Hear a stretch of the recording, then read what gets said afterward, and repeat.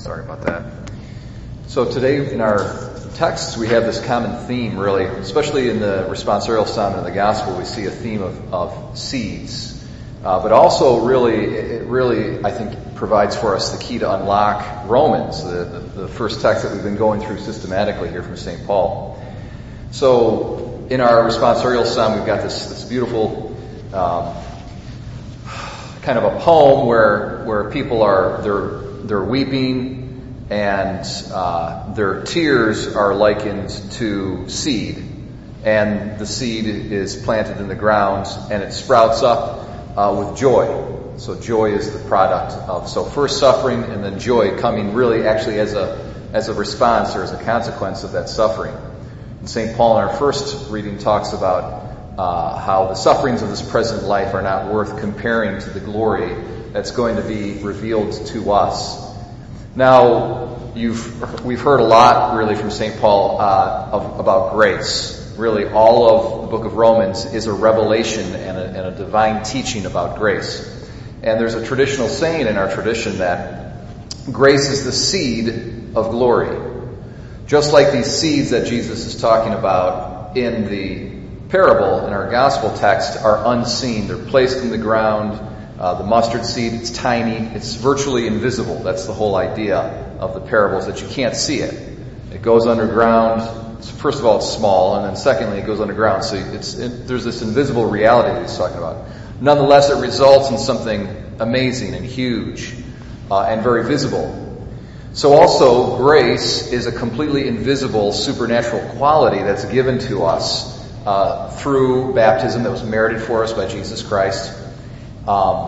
And we cooperate with it throughout the course of our Christian journey, and it grows within us in an unseen way.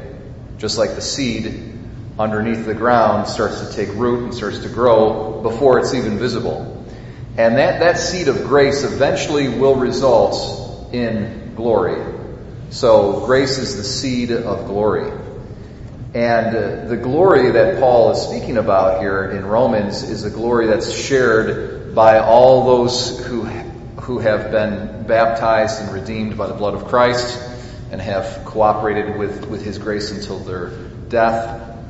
All true believers, all faithful followers and disciples of Jesus Christ. But it's also a glory of all of creation. That's what's this wonderful message that Paul is giving us in this his epistle to the Romans, is that creation itself right now is in this process of coming to birth and will be glorified along with the sons of God.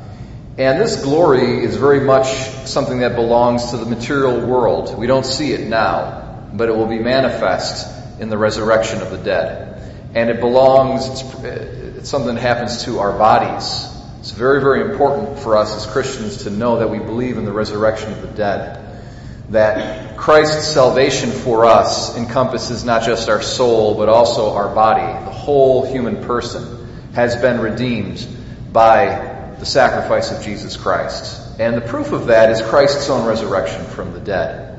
Okay, so Christ is the foreshadowing of this future state of glory that we anticipate with great hope.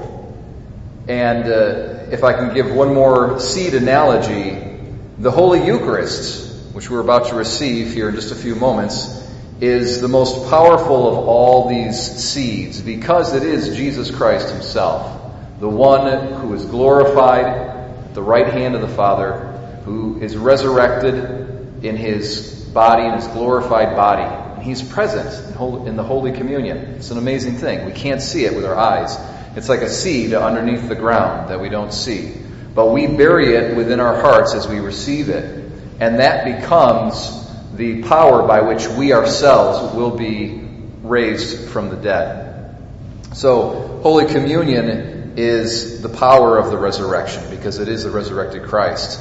And today, my brothers and sisters, let's open wide our hearts and our minds to receive that seed, to receive that power, so that we, like Christ, might one day be raised to glory.